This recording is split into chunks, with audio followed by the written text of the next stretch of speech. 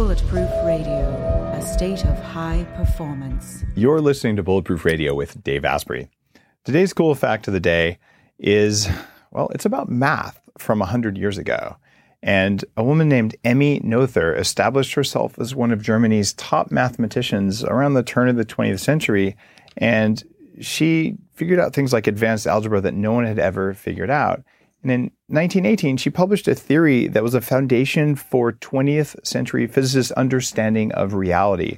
And she showed that symmetries in nature implied the conservation laws that physicists had discovered that they didn't quite understand. And this idea of conservation of energy is a requirement for symmetry, which is what nature and our bodies is actually based on. And similarly, conservation of momentum, which is at the core of a lot of our modern physics, came from this very same idea. So who would have thought that observations of nature actually led to all of this stuff, and all of that came from math? Today's guest is none other than Sean Stephenson. And Sean is one of the hugest people I've ever met. And you may know him from his 70 million YouTube views and his 25 years of speaking on stage and working to change the world. And he's actually almost 3 feet tall. And I first met Sean several years ago at a networking event, and I saw him on stage and got to talk afterwards. And I was just blown away at the love and compassion and just joy that he projects in everything he does. Even though he has lived with brittle bone disease, which kills most people long before they reach his age. And he has this amazing story of not just resilience and survival, which is amazing in and of itself, but of just going beyond that into a place of gratitude and service that is just unique in any human being. So I wanted to bring his mindset to all of you today, so that you can sort of understand what goes on in his mind and just in his whole way of being. So Sean, welcome to the show. It's my pleasure to be here. There's nowhere else in the world I'd rather be right now than a hot tub, or here, either one. Well, we thought of doing this one in a hot tub, yeah. But it was one or of those, a cold plunge, right? It was one of those rent by hour hot tubs. Yeah. I wasn't going to go there. Hey, listen, I'm not here to judge. Now, tell me a little bit about brittle bone disease, because you were talking before we started the cameras, and you were saying that a lot of your life experience is what taught you sort of to be who you are, but also just was a source of your humor, which is just omnipresent. Just kind of walk me through what it was like to shift from survival into where you are now. So, the opening line of every talk that I've ever given in decades is that when I was born, the doctors told my parents that I would be dead within the first 24 hours of my life. And I'm happy to report 39 years later, all those doctors are dead and I'm still here. Nice. And that goes over everywhere, well, except for at hospitals, Dave. They don't like that. Yeah, a little sensitive on that one. Yeah, exactly.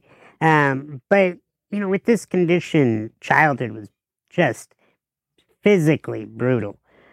Something as simple as sneezing, Dave, would break a collarbone. Oh. And if you've ever broken a collarbone, it's one of the worst bones to break, maybe second to the femur. It's just so painful. Sneezing would break a collarbone. Putting on a pair of pants too quickly would break a femur. Coughing would break ribs. By the time I was 18, I had fractured over 200 times. And when you hear 200, it's kind of hard to fathom that, right? Because each bone took 4 to 6 weeks to heal. And sometimes there would be multiple fractures. So if I had an accident, which I have had a few times in my life, I would be healing from a broken nose, a collarbone, and 3 ribs. And so you're managing pain from all different angles, and you can't leave it. And I talk about how pain it's an inevitable part of life. Like, it finds all of us, not just physically, but just emotional pain as well. Pain is inevitable, but what my mom and dad taught me when I was young is suffering is optional. You have a choice to suffer. You have a choice to become addicted to the most addictive substance on the planet, and it's not caffeine or sugar, it's pity. Ooh, yeah. Okay. More human beings are addicted to pity than anything else on the planet. And whenever you are feeling sorry for yourself, you are putting yourself into a disabled spot. And it's a conscious choice to feel sorry for yourself. And many of us feel justified. In fact, I think most of the human race would allow me get out of jail card for Right. feeling sorry for myself because of the cards I was dealt. But I think what's made all the difference in my life is at a young age, I found that when you do feel sorry for yourself, people back away from you slowly. And I didn't like that. And I found when you make light of things and you have fun and you make people laugh, they creep toward you. They inch closer to you when you bring them good feelings. When they feel sorry for you, they slowly back away. And so at a young age, I said, well, I want people close. And in my condition, I believe that one of my survival instincts was human connection, and connection is an exchange of humanity. It's an exchange of emotion. And when people connect, they feel it. Maybe they don't know what's happening. They just know that there's that bond that's being built. And so at a young age, I became really intrigued by connecting with others. And then as I got older, I wanted to do it as a profession. And so I still to this day, I am never satiated on connection tools. So if, whether it's being a trainer of NLP that I went and spent a good 10 years of my life going and mastering, a doctorate of clinical hypnosis to understand the unconscious mind that I spent many years of my life, to behavioral science, to even down to the biology of just understanding pheromones and these things that maybe we don't consciously release, but they're always an actor and interacting with us. I'm somebody that if there's another level of understanding on how you and I can bond deeper, I want to know it. Because I selfishly know that I will go further in my life and I will have a better existence if I know how to bond closely with you. How do you respond if someone sees that you're in a wheelchair and they come up and they just naturally come towards you with pity? Like what goes through your mind, and then how do you deal with that? So that has a lot to do with them. Yeah. And very little to do with me. And so therefore I don't have to take it personally. Cool. So therefore I don't have to be defensive. See, I upset a lot of people with disabilities, unfortunately, because I don't associate with my highest identity being disabled. Because disabled means not able. Right. And I'm not going to walk around like a donut doesn't walk around going like, oh, I'm missing all this thing in the center. I'm a loser. No, it's a donut. You're able to dunk it into the coffee or the hot cocoa. Like, that's what makes a donut unique, But most people go around their whole life like donuts, upset that something's missing. Like, oh, I can't be this tall, or I'm not from that family, or I don't have this, background. And really, when you spend all your life identifying with what's missing, you're miserable. Versus what do I have? What can I learn from? How can I grow? What can I contribute? And so when somebody comes at me with that, like feeling sorry for me energy, I'm not upset with them. I never even went through that phase because I know that they're viewing my world through their lens. So they're saying, well, I would want people to feel sorry for me if I was in his shoes. They're showing their hand so quickly. And so I just let them know, you know what, I see that what you're coming at with me is a form of connection. You're trying to bond with me, or you want me to feel loved, or you want me to feel that you're empathetic, and thank you for that. But you're wasting your time with the way you're doing it, because the way you're doing it is at a vibration that I'm not interested in. Yes, I'm 3 feet tall. Yes, I'm in a wheelchair. Yes, I get stared at, and I have to go about certain daily activities dramatically different than you might. But let me tell you, I've had heartache like you. I've been confused. I've been lost. I've been scared. I've been so angry. I felt slighted. I felt like the world's unfair. I can relate to your world internally far more than you can imagine. And so when I just try to re-educate somebody on the wasted energy of pity, and then also maybe even if they let me in a little bit more, see where are they feeling sorry for themselves. Maybe they feel like I worked with this one guy recently. He's in an arranged marriage. And, he was really young when his parents said, you're going to marry this person. And he didn't want to be with that person. And decades went by and he was miserable. You couldn't tell that on his face or looking at his body, how miserable he felt. But let me tell you, he was far more imprisoned choosing to go along with that than what I deal with my disability. So I'm always looking for how can I go inside of their own world and maybe help them snip their own pity. Is there a flip side for that? I mean, you've become really successful. There are very few people who've been seen as much on YouTube as you have.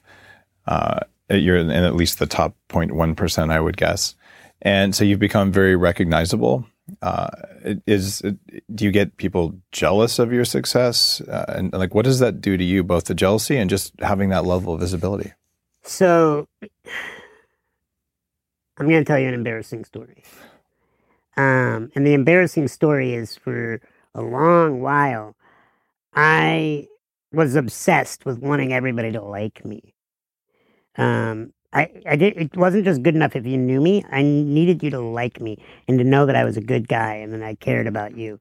And when somebody would show up in my world who didn't know me, and they would be like, Sean Stephenson's an asshole, or Sean Stephenson he's selfish, or he's only about the money, or his wife doesn't even really love him. It's a prostitute probably that he's paying, because who would want to be with a guy like him, And when those comments used to come at me, I felt the need to debate every single one of them. Oh, yeah. And I would waste so much time and energy on social media, offline even, trying to meet the people that were hating on me from a distance that I didn't know, to try to convince them, no, you got it all wrong. I am a good guy.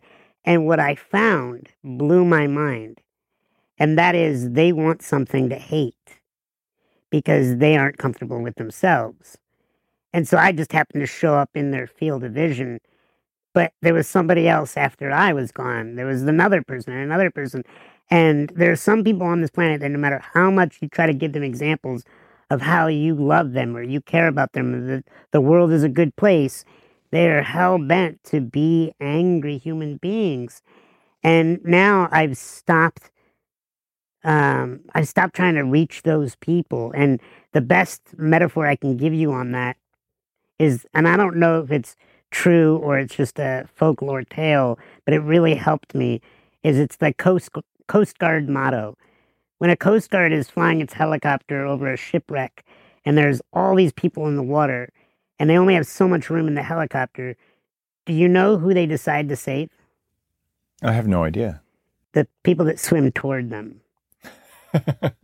So when somebody's swimming toward you, they want your help. They want your love. They want your attention. They want your kindness.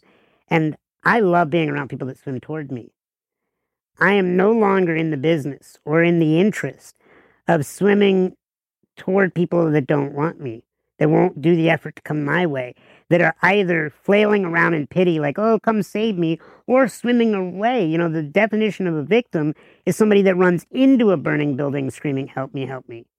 Right. I don't have time for that. They're going to get us both killed, energetically. And so I now am at this place because of the visibility. I mean, we had one video go to 70 million. But then we've added it all up. Over 300 million people have seen my work. Wow. And when you think about those numbers, like, that's almost the population of the United States. And it's kind of unfathomable, and it's hard to believe until I start going to airports around the world. And the guy in Lithuania is patting me down, and he is speaking to me about how he knows who I am. Or I'm in Switzerland, and my massage therapist at the hotel, who I don't know, is giving me a back rub saying, I love your videos. Thank you so much for what you've done for my child. And that blows my mind about how the world really is flat, that it's so small. Because of technology, I've been able to be in people's lives in ways that were never possible 20 years ago. And, to get the reactions for every one person that's hating on me, there's so many more people that are swimming toward me that love me, and they get my attention now. And so I'm more excited about reaching people than convincing people. I sat down once and did the math on Bulletproof Radio, which is nowhere near that level. We'll probably cross 100 million downloads. And I reverse engineered the number of human lifetimes, like entire human lifetimes. And at the time I did the math, it was like 25. And I realized if I'm putting out content that wastes people's time, it's like I'm a mass murderer. Like I just wasted 25 lifetimes. Do you ever think about like the impact of the content that you've created when you're reaching that many people? I mean, I can't even imagine it. When I put too much time in that, my ego grows uncomfortably. I'd rather just stay on the message, because when people say, how did you reach so many people? It wasn't trying to reach people. This is putting out good stuff. Yeah, it's about putting out, really, honestly, this is the way I speak. When I'm on stage or on a video, I tell people what I need to hear. That's it. My best speeches, I'm talking to myself. And when you're that passionate to try to break through your own garbage to say something in a way that shakes and moves you, the audience listening is the byproduct. They get the benefit of it. But really, I find that when you go out to speak or create content for others, it's oftentimes not as genuine and as authentic as if you're putting it together for you. Yeah. And I know that may sound selfish, but it's actually very counterintuitive, but it works. That matches my experience. One of the reasons I write the books I write is that it forces me to think about it so deeply that then I can see it better and I can use it in my own life as well. Yeah. It's sort of an intellectual exercise that someone wanted to look in on. Well, and people trust you when they see that you put something together for your own use. Yeah. You know, like if I said, Dave, I'm going to build you a car, I would never drive it, but I'm going to build you a car. You'd be like, why wouldn't you drive it? Right. Oh, well, because it could break down on me. Well, then why would you want to buy it, you know? So people will say like, oh, do you walk your talk? Well, I don't walk my talk, I wheel my spiel, but it's the same thing, you know?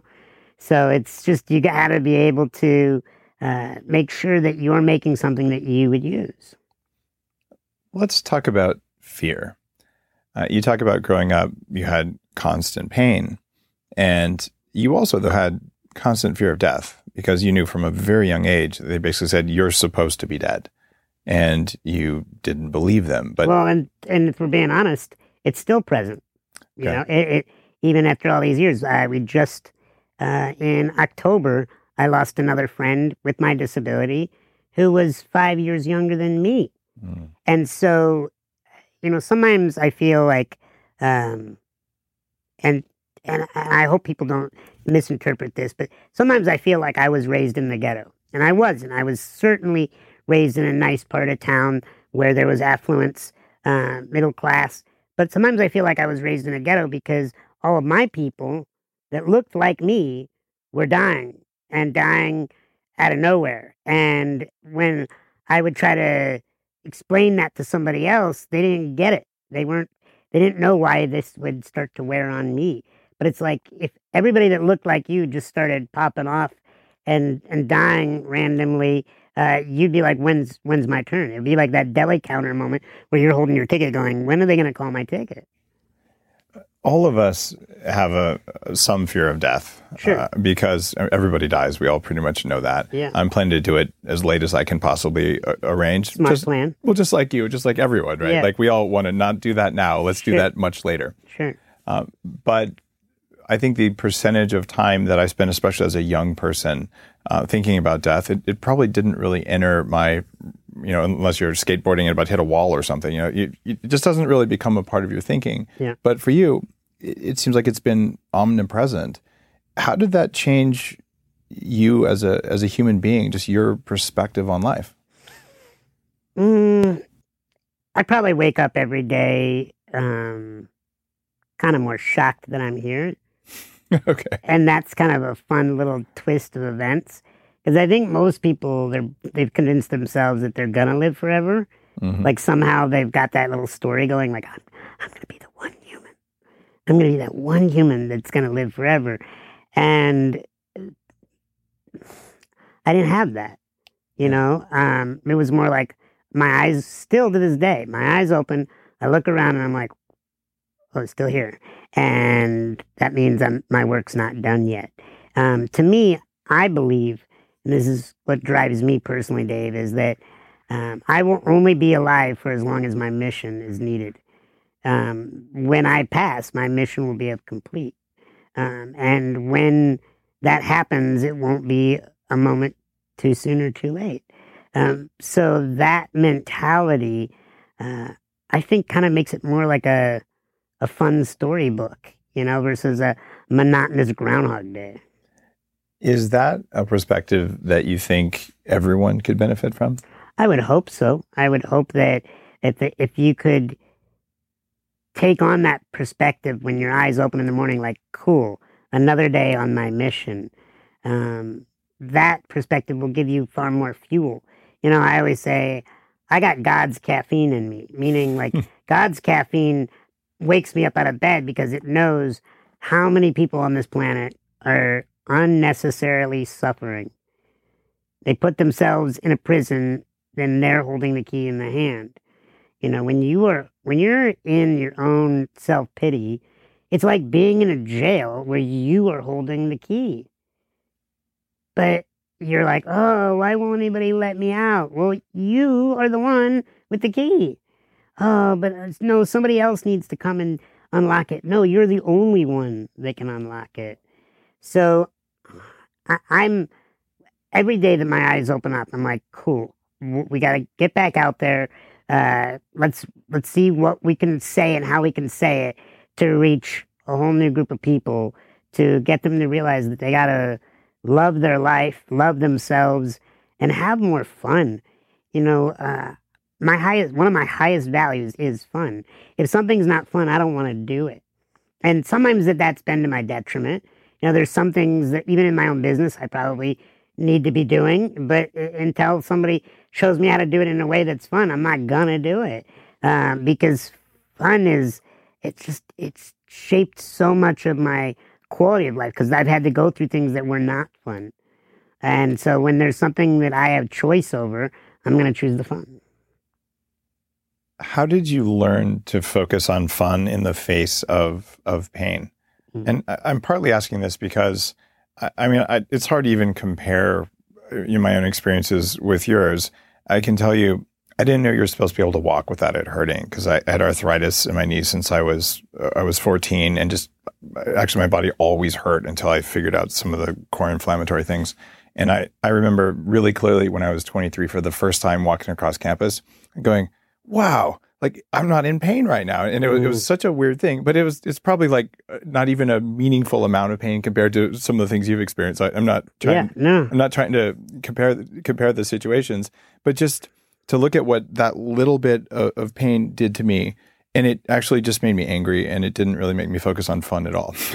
But for you somehow didn't go to anger and you went to fun, which is different than the connection story you talked about before. How did you learn to place fun there when for many people who have any degree of physical suffering, they just drop fun right away and go somewhere else? Yeah. What caused that for you? Probably testing. Testing out what response did I get when I went to anger, what response did I get when I went to fun. I certainly have and still do go to anger, but I find that anger is highly combustible. Like it will propel you. It's a very flammable, if you will, but it's not sustainable fuel, you know? And for me, I just saw that fun is sustainable from the standpoint of like, you want more fun, but usually fun doesn't leave a trail of destruction in its wake, especially if it's, because there's two kinds of fun. There's fun from gratification, and then there's fun for fulfillment. And I'm speaking of the fun for fulfillment. You know, like, you know, somebody could say like, oh, Coke and hookers are fun. Well, yeah, that's very gratifying maybe, but I'm talking about fun from fulfillment, where you're growing and you're contributing. You know, when you know, like this is fun to me. Like helping bring value into somebody's life that I may never meet, but they're struggling right now. Maybe the way I say something is just the way they needed to hear it to unlock something for themselves. That's fun to me because I'm contributing. It's also fun for me to be around people that are helping unlock things for me. You know, one of the reasons why I enjoy being your friend is I don't feel like I've ever hung out with you and not learned something. Thank you. And that's not an accident because you're always learning. You love learning. That would be my guess. And for me, how did I not stay in anger versus fun? Because the more fun I had, the more the circle of influence expanded. I got more access to the planet when I was having fun. I got less access to the planet when I was in anger. I also found that anger caused more pain. I'll give you an example, and this is how wild my body is. When I was a kid, if I was playing a video game and I was really getting stressed out, my stress and anger, I could fracture my own arm in anger. Oh, wow. So just by being so tense and angry, the muscles would tense and clench, and they would break the bone. And so at some point in my mind, I went, I think peace might be a safer route. So you had the ultimate form of biofeedback. Yep. Yeah. Well, and if you looked at me, you might think like, oh, the relationship he must have with his body, and people might think like, oh, it must be difficult. Let me tell you, I've had 39 years of healing this body, 200 experiences within that 39 years of weeks and weeks and weeks of healing. I have more time in healing than pain. So like, I have a very good relationship with my body. I know when my body needs something. I listen to my body. I communicate with my body. I have a great relationship with my body. I think most people stay so much in that head, they discount all this, because when you're in physical pain, you are forced to deal with your body. You are forced to pay attention to the moment. You know, pain has been the best teacher of my entire existence. Pain has never let me off the hook. Pain has never said, hey, you can take a vacation day. No, pain shows up and it gets all of my attention, and it keeps me far more present than pleasure. Now, that doesn't mean create pain so I can be present. There are other ways to be present, but let me tell you, that is a gift, to be able to be so present to everyone's conversation. I'll give you an example here of one of the things that I feel like I've developed in my life, and that is when I'm interacting with somebody, I like to scan their body. It's unconscious, but I like to scan their body and see how much are they shifting in their chair.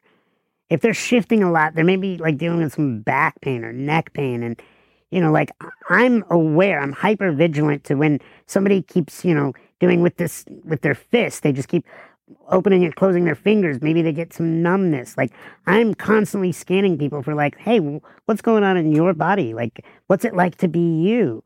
I'm fascinated with that. And I think most people are kind of oblivious to what it's like to be other people physically. You have a very different take on the world than anyone else I know, because you've forced yourself and maybe to some extent been forced to just hold that bodily awareness. Do you think you see the world, you see other people just fundamentally different? Like if I was to look at someone, I'm going to see however my brain translates that representation. I mean, do you think that what you see in people is different? I mean, do you see their energy? Do you see their aura, or you know, do you get a vibe from them? Do you think it's similar to the way other people do? All of us see people in different ways, but is yours radically different than most people, or in the same line, or maybe you don't know? Yes, all of the above, probably. I think everybody is viewing the external world based on their internal world. You know, you ask 3 people to come into this room right now. One's an architect, one's a designer, you know, like designs interior spaces, and one is a painter, right? And you ask them to tell me what's in this room. The architect's going to talk about the windows and the framing and the structure. You know, the artist is going to talk about the colors. Probably have a lot in common maybe with the interior designer, but in the negative space in the room. And so, like, a lot of times we see what we're looking for. But in my world, I probably see people's emotions first. How comfortable are they in their own skin? How comfortable are they with being around my skin? I'll give you a brief story because I think stories give far more examples. When I was younger, I would go to the dance clubs to meet women. And I was out on this dance floor, and I think I can see a lot about somebody by how a guy in a wheelchair rolls up to them. And this one young lady, I wheeled up to her. She wouldn't make eye contact with me. And she literally said, "Go away. I don't want to even look at you." Something like that. And my other female friend was with me at the time. She was about to haul off and hit this girl. Like, how dare you? And I told my female friend, I was like, whoa, whoa, whoa, whoa. That has nothing to do with me. Just relax. Let me tell you, she's in far more pain than I've ever been. Because she must either feel ugly all the time, or she must feel like the world's always staring at her and seeing her just for her body. And so it was like a poker tell. She was showing how much pain she was in by how she was treating me. And instead of getting angry with her, I just sent her away with love and just like, man, I hope you get some help, some therapy, some love. I hope that one day, I didn't say this, but I just felt all that. And so the way people treat you has nothing to do with you, and it has everything to do with what's going on in their own internal condition. And man, I could feel like the whole human race could get that. We would have so much less trouble on this planet. We'd have so much less war and violence and all these problems that we have, because we're all just trying to navigate our own internal worlds, and then we're bumping up against each other and pissed that somebody bumped up against us, and we take it personally, like, how dare you bump up against me? You just have to have an incredible amount of empathy for the human race. Everybody is navigating the best they can, and just some people have really shitty tools. Like if I handed you a spoon and said, dig to China, you couldn't do it. You couldn't do it. It would break the spoon after about a few minutes. And then I'd be like, you're an idiot, Dave. What's wrong with you? No, it's because you didn't have a good tool. If I give you a jackhammer, you're going to go further. If I give you dynamite, if I give you a big drill bit that can go into the core of the earth, right? Like, the better the tool, the more impact and the further you can go. And so that's why I'm constantly looking for more tools, because, I'm put into scenarios all the time where I'm like, all right, Sean, your insecurities are being lit up. What do you got to do to lower these, the impact that your insecurities are having on you right now? I know almost no one who walks around with just a constant compassion and forgiveness process the way you do. And it's something that I've worked on cultivating myself for years. And some of the spiritual teachers and leaders in personal development work on similar practices. But you just embody it, not just on stage, because it's kind of easy to act a certain way on stage long enough for people to believe you, but just every interaction I've ever had with you, you're just constantly running that, even if you're tired, which is just noteworthy and admirable. And I'm hoping that listeners just realize that that's possible, because if you can do it, even having dealt with just the level of broken bones that you've had, I find it just incredibly inspirational. And so I'm just grateful that you don't just demonstrate it on stage, but you just live it, because when I see that, it's inspiring to me. Mm-hmm. So just thank you for that. You also, once at dinner, talked about what happened when you got a traumatic brain injury, a concussion. Mm-hmm. And I had dealt with one a couple of years ago as well. And at least in my experience, that took me out of the level of my own ability at the time to go to gratitude and compassion. Just made me kind of act like a jerk more than I would have liked. Can you talk about what happened when you got a traumatic brain injury, like how it shifted your perspective on the world, on yourself? Yeah. I was in an accident where I fell out of my wheelchair. My wheelchair tipped over, and I came down on my right side and crushed many bones in my body. I broke some ribs, my collarbone, 3 places in my leg, and I fractured my skull and had swelling on the brain and had the concussion, and raced to the emergency room. Didn't know if I was going to make it, so scared. And then when I came out the other side of it, meaning they were able to finally stabilize me and take me home in a few days, I wasn't prepared for brain injury because I felt like life had handed me a physical challenge and that's all I would have to deal with in this lifetime. And so I got really good at using my mind and my heart. And then when the brain injury showed up, I was like, wait a minute. I sampled the pity drug for a little bit. And I was like, no. I'm the physically disabled guy, not the emotional, not the psychological. This is, no. I can think my way out of this. But with that injury, I couldn't. And I think that happened for a reason, spiritually, I believe, so I could realize that I am not even my tools. I am not even my mind. I am so much greater than that. But one of the things that I found difficult was I lost short-term memory. So you and I would be talking, and then 10 minutes from now, I would answer a question that you'd already asked me, or I would ask you a question that I had already asked you, and you'd be like, well, Sean, we already talked about that, buddy. Kind of like almost an Alzheimer's or dementia. And I just remember thinking, like, literally, it was snipped out of my memory bank. So I thought you were just being a jerk or playing a trick on me. Mm-hmm. And so it brought up frustrations. Every time I would take a nap, I would forget why I had the accident. So I would wake up freaked out that my body was in all this tremendous pain. And I would start screaming, and my wife or my parents, friends would have to calm me down and say, like, you were in an accident. This is what happened. Kind of like the movie 50 First Dates. Right. Yeah. And so that was pretty ridiculously crazy. Also, I was on such heavy painkillers for all the pain that I was in that I felt like I couldn't hold on to a positive thought to save my life. And I had never felt clinical depression like that. And literally, I remember crying when my wife was holding me, and I was like, why can't I be happy right now? And I had spent my whole life in physical pain, but being able to run to my happy space, run to a spiritual connection, run to a thought space in my mind that would let me know that this too shall pass. But that was gone. That was taken from me. And I just had to sit. I had to just sit in the emotional pain. And that was very, very difficult. And for a long while, still to this day, people will come to me and they'll say, hey, do you remember when I visited you at your house? And the moment they tell me, do you remember? The images start coming back.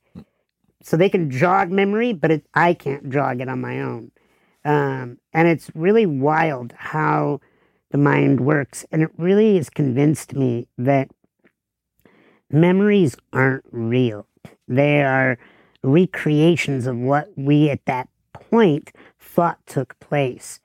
But even then, you were deleting, distorting, and generalizing what's coming at you through your five senses. And so you weren't even getting an accurate depiction of what was happening then. So it's like when somebody commits a crime, they want to get the evidence as fast as possible, because the further away that people sit from that time period, the more fragments show up, the less evidence is real. And so when you think back to something that happened to you when you were 20 years old, and maybe you were, quote, molested or hurt or slighted or whatever, and you think that happened that way, sometimes your recalling is worse than the actual event itself. That the reviewing of the movie over and over and over causes people more pain than the actual event itself.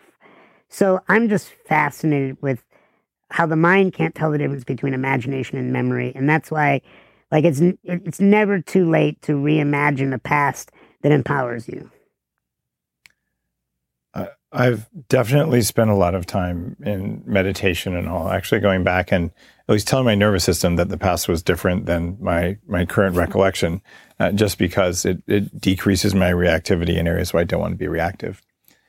Do you have a practice like that or something you've done? You've studied NLP for 10 years. You're a clinical hypnotherapist. So you have a deep level of knowledge about what goes on inside the mind. What do you do for yourself, like to tell your body not to freak out or to get control of that side of things? Like, what's your practice like?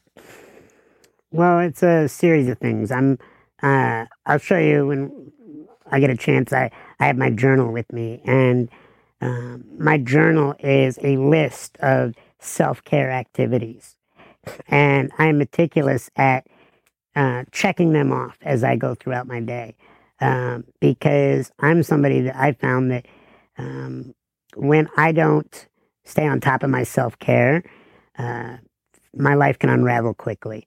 And I venture to say that anyone's can unravel quickly when they're not taking care of themselves, especially if you choose to live a life with a lot of effort, that, stress, and you have lots of employees, and you have lots of goals and projects, and you have your children and all these different spinning plates, that if you're not taking care of yourself, you can derail your whole destiny. So when I look at, like, how do I keep my body calm, it's a series of probably 16 things. I don't do them all in one day, but if I can get like 4 to 8 of them done in a day, my body is able to work with me, not against me. And there are things like Kundalini breathing exercises, like the breath of fire, stretching, just getting your body to hold a stretch for just 5 to 10 seconds. Massage, journaling. I'm convinced I would have killed myself a long time ago if I hadn't discovered journaling. I'm convinced, because by writing out the things that I've felt and gone through, I'm validating my existence to myself. I'm validating that my fears and my feelings, they may not be real, but they're real to me. And by validating your own existence, there's something cathartically healing about it. So journaling is a big part of keeping my nervous system smoothed out. Also, I do a lot where I like to go out into nature and just sit under a tree and just connect with nature around me. I moved from Chicago to Arizona because I wanted to be outside more. My bones could not handle the harsh winters. People complain about the heat. Are you kidding me? You don't have to scrape heat off your windshield to open your door, right? You don't have to shovel heat. When I would wheel in Chicago, there would be that black, crusty salt road salt mixed in, and then it would get on my hands, and I was trapped a lot because of the temperatures or the snow. I don't mind this heat at all. So for me, just also getting out, moving. But like I said, there's 16 things that I could pay attention to at all times. If someone came to you tomorrow, Sean, and they said, I want to perform better at everything I do as a human being, what advice would you offer them? There's 3 pieces of advice.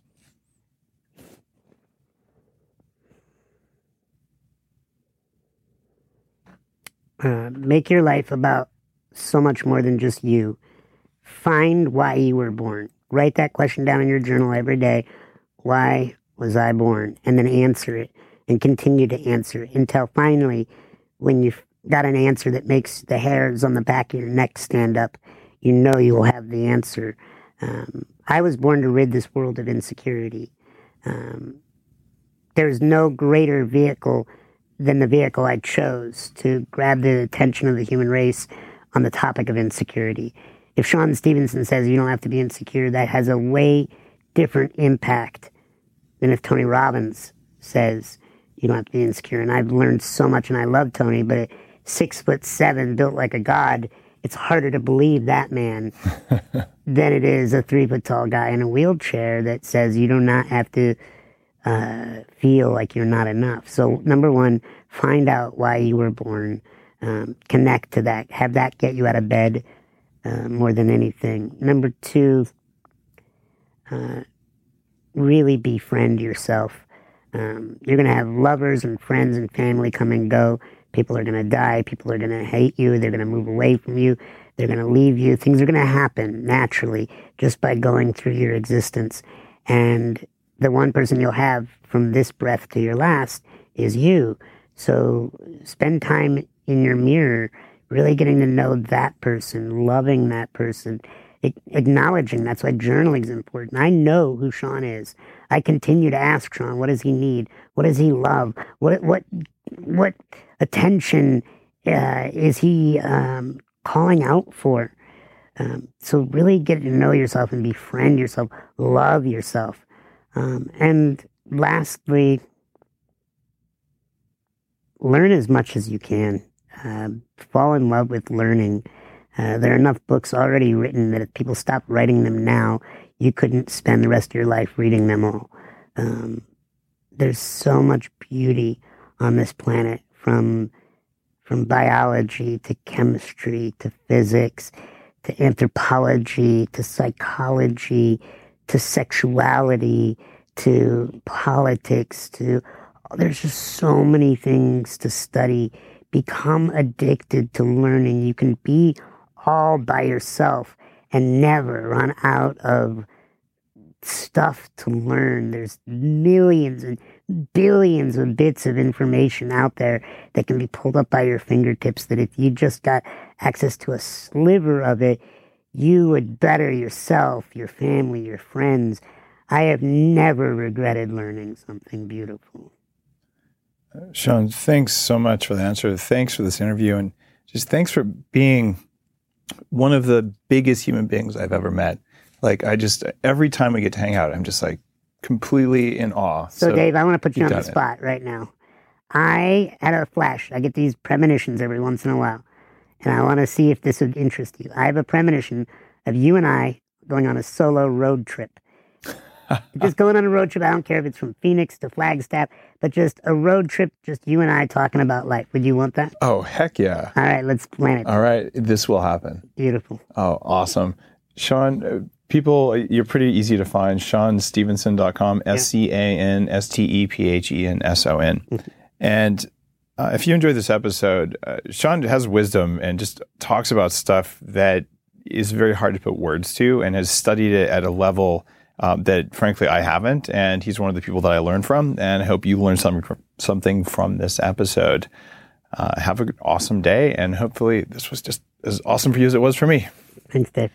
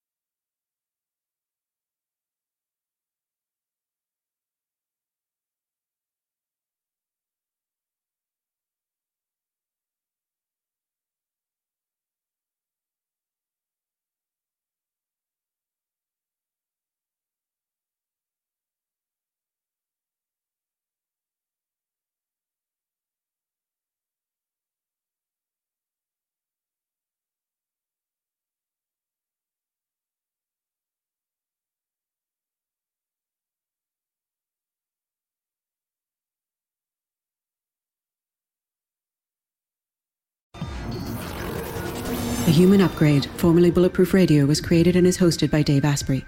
The information contained in this podcast is provided for informational purposes only and is not intended for the purposes of diagnosing, treating, curing, or preventing any disease. Before using any products referenced on the podcast, consult with your healthcare provider, carefully read all labels, and heed all directions and cautions that accompany the products. Information found or received through the podcast should not be used in place of a consultation or advice from a healthcare provider. If you suspect you have a medical problem or should you have any healthcare questions, please promptly call or see your healthcare provider. This podcast, including Dave Asprey and the producers, disclaim responsibility for any possible adverse effects from the use of information contained herein. Opinions of guests are their own, and this podcast does not endorse or accept responsibility for statements made by guests. This podcast does not make any representations or warranties about guest qualifications or credibility. This podcast may contain paid endorsements and advertisements for products or services. Individuals on this podcast may have a direct or indirect financial interest in products or services referred to herein. This podcast is owned by Bulletproof Media.